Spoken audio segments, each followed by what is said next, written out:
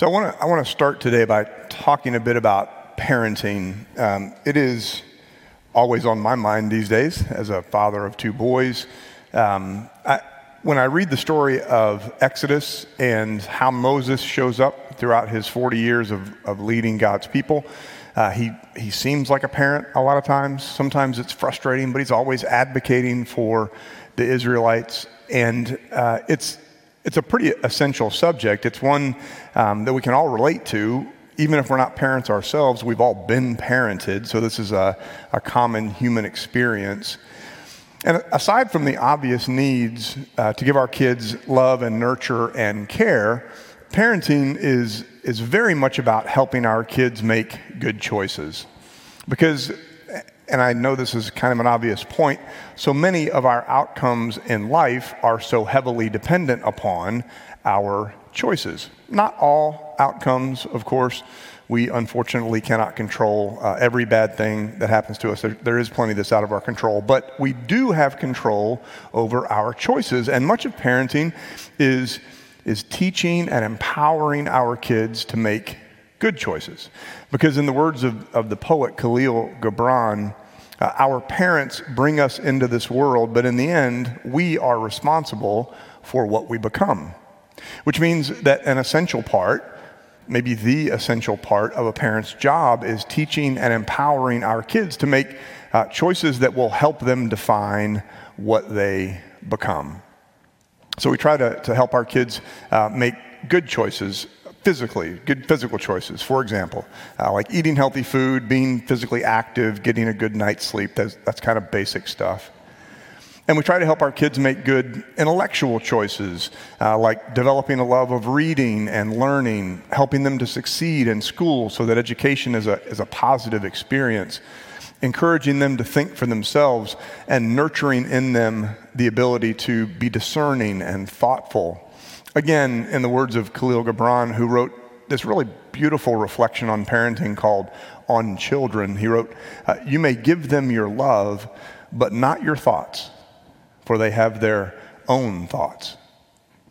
We try to help our kids make good emotional choices by helping them to work through the temper tantrums when they come, and by not tolerating disrespect, by encouraging them to be kind, and by modeling for them love and compassion and boundaries. And of course, as people of faith, we try to help our kids make good spiritual choices. We do that first and foremost by teaching them about God, by talking to them about God, by praying with them to God. We do that by raising them in the church, by bringing them to worship and Sunday school, by getting them involved in youth group and youth choir. The bottom line is that we teach our kids to make good choices, and then we send them out into the world, and we hope that we've done our jobs well.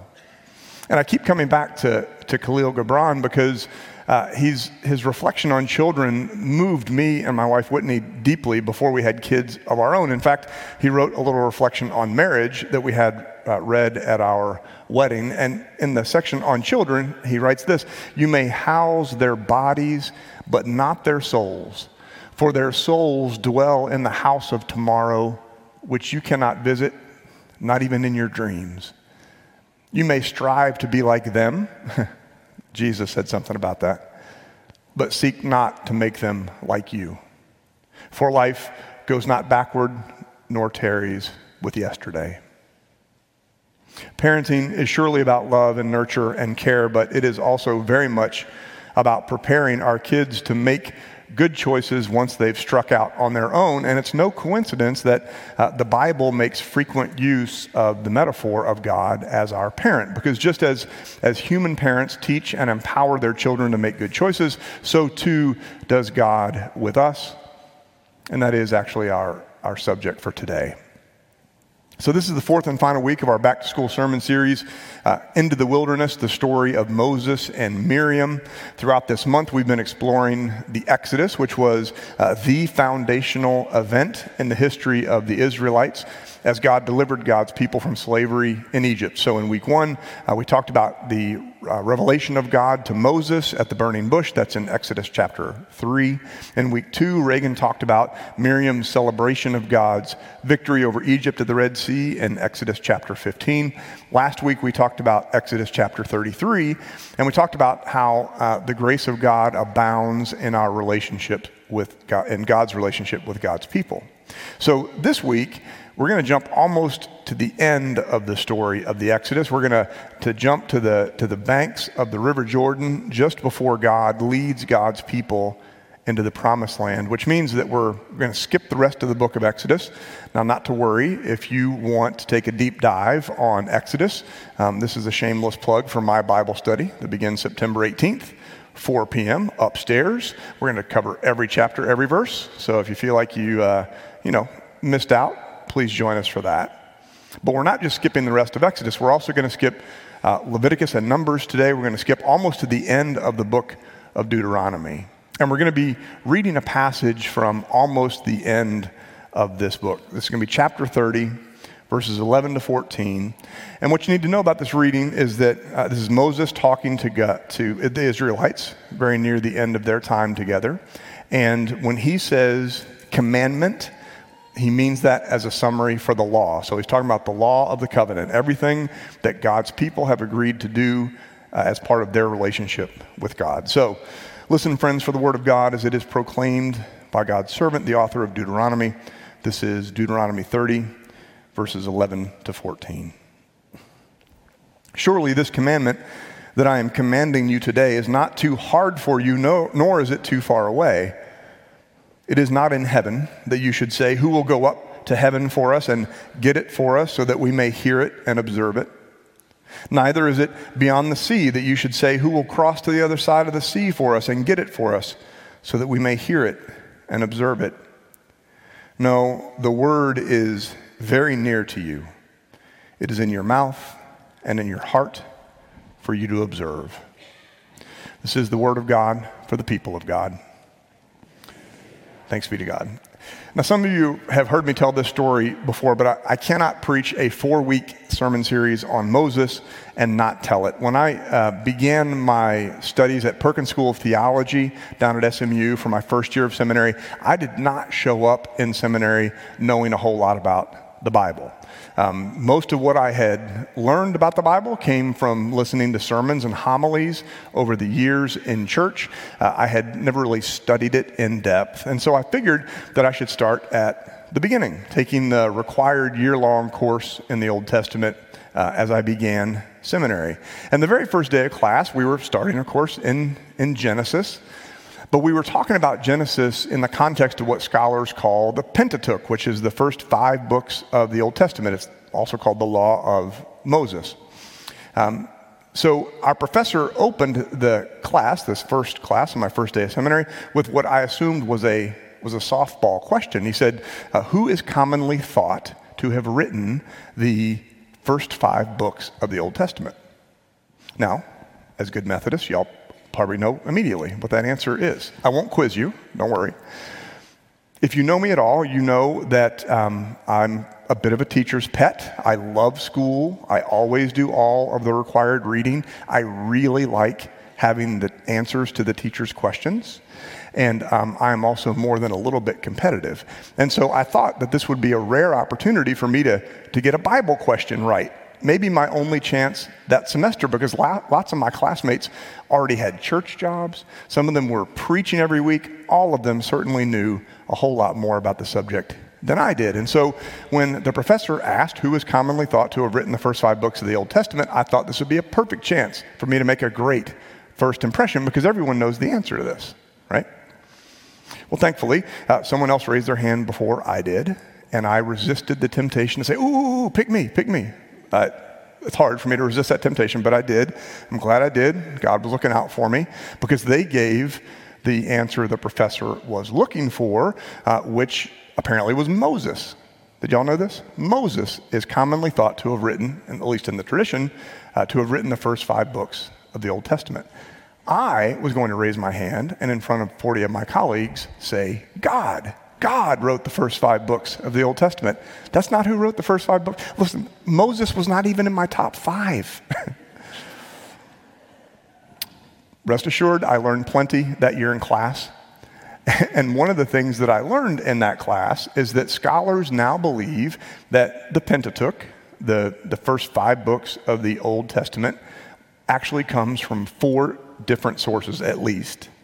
And one of those sources is one that scholars call the Deuteronomist, who wrote the book that we're reading today. So Deuteronomy literally means second law. You can also interpret it as repeated law.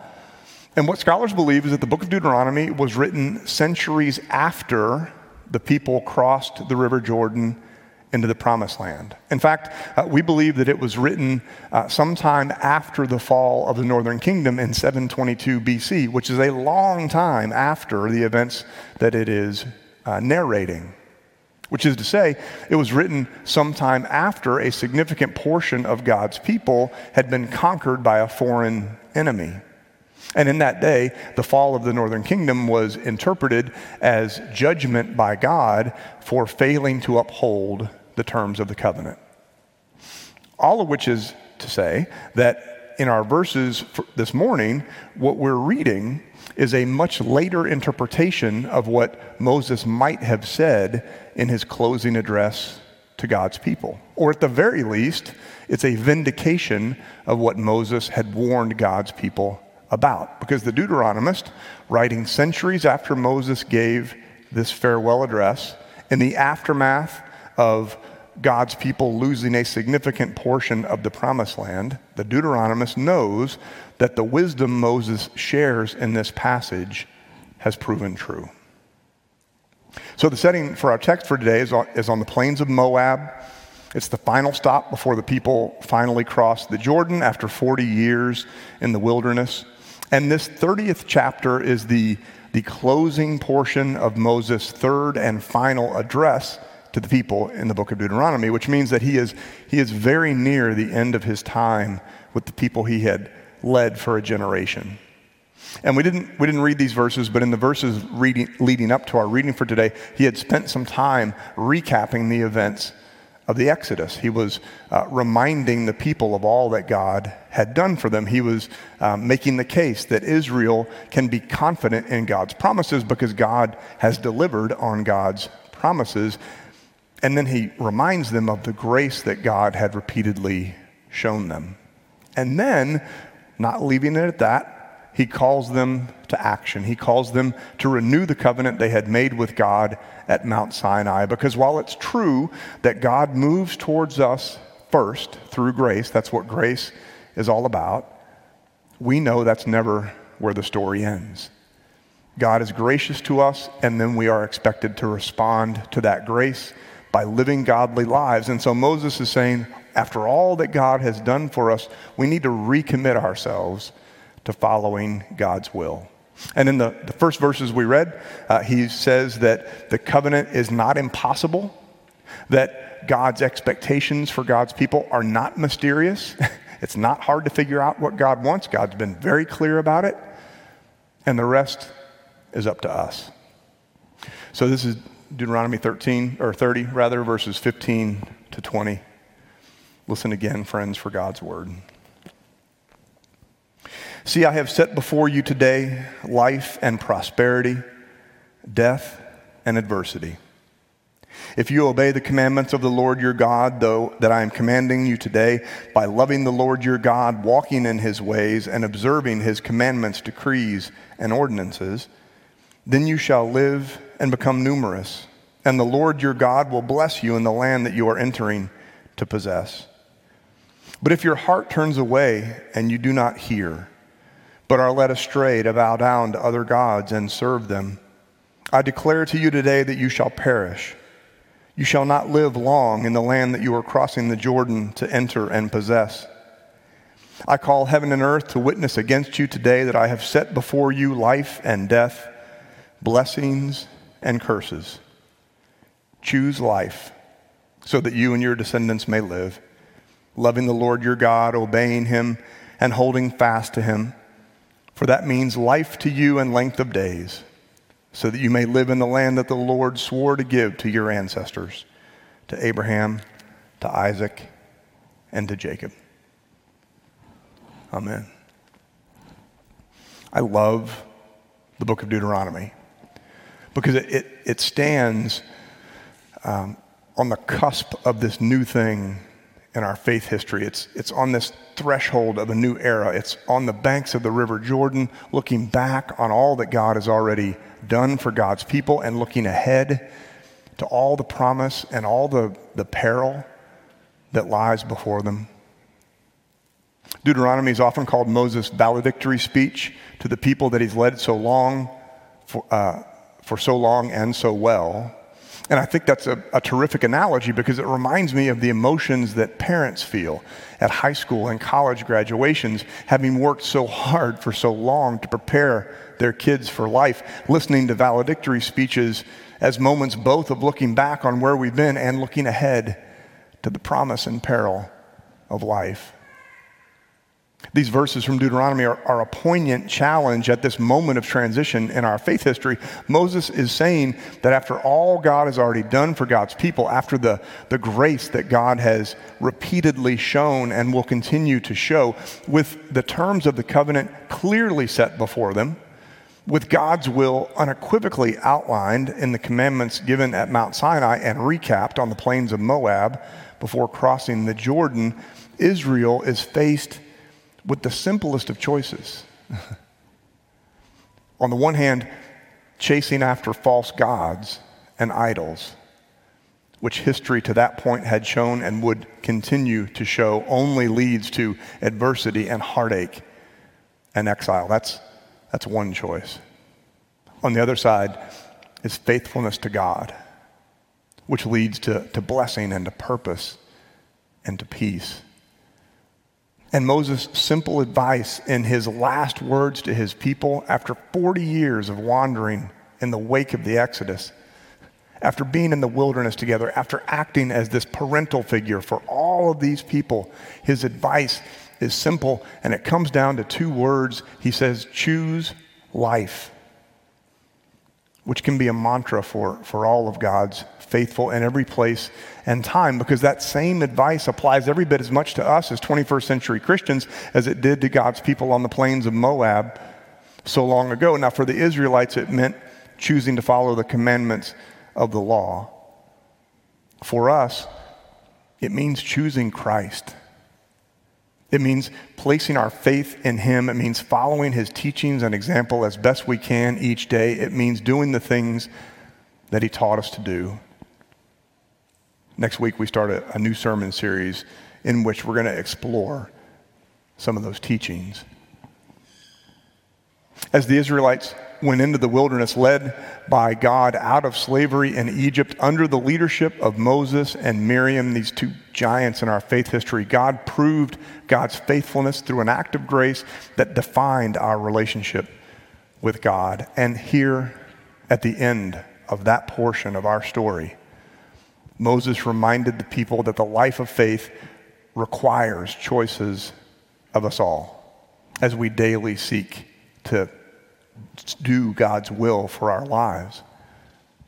Now, the details of our choices as 21st century Christians are vastly different than the ones the Israelites had to make in their Exodus journey, but the fundamental choice is the same: to choose faith, which means to choose life.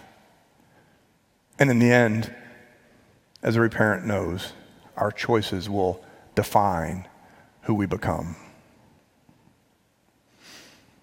Khalil Gibran said, "Our parents bring us into this world, but in the end, we are responsible for what we become." So it is in our relationship with God. We give thanks for the grace that teaches us and empowers us. We give thanks for the freedom to make our own choices. And we pray for the wisdom and the discernment, and maybe most importantly, the willingness to choose God. Amen.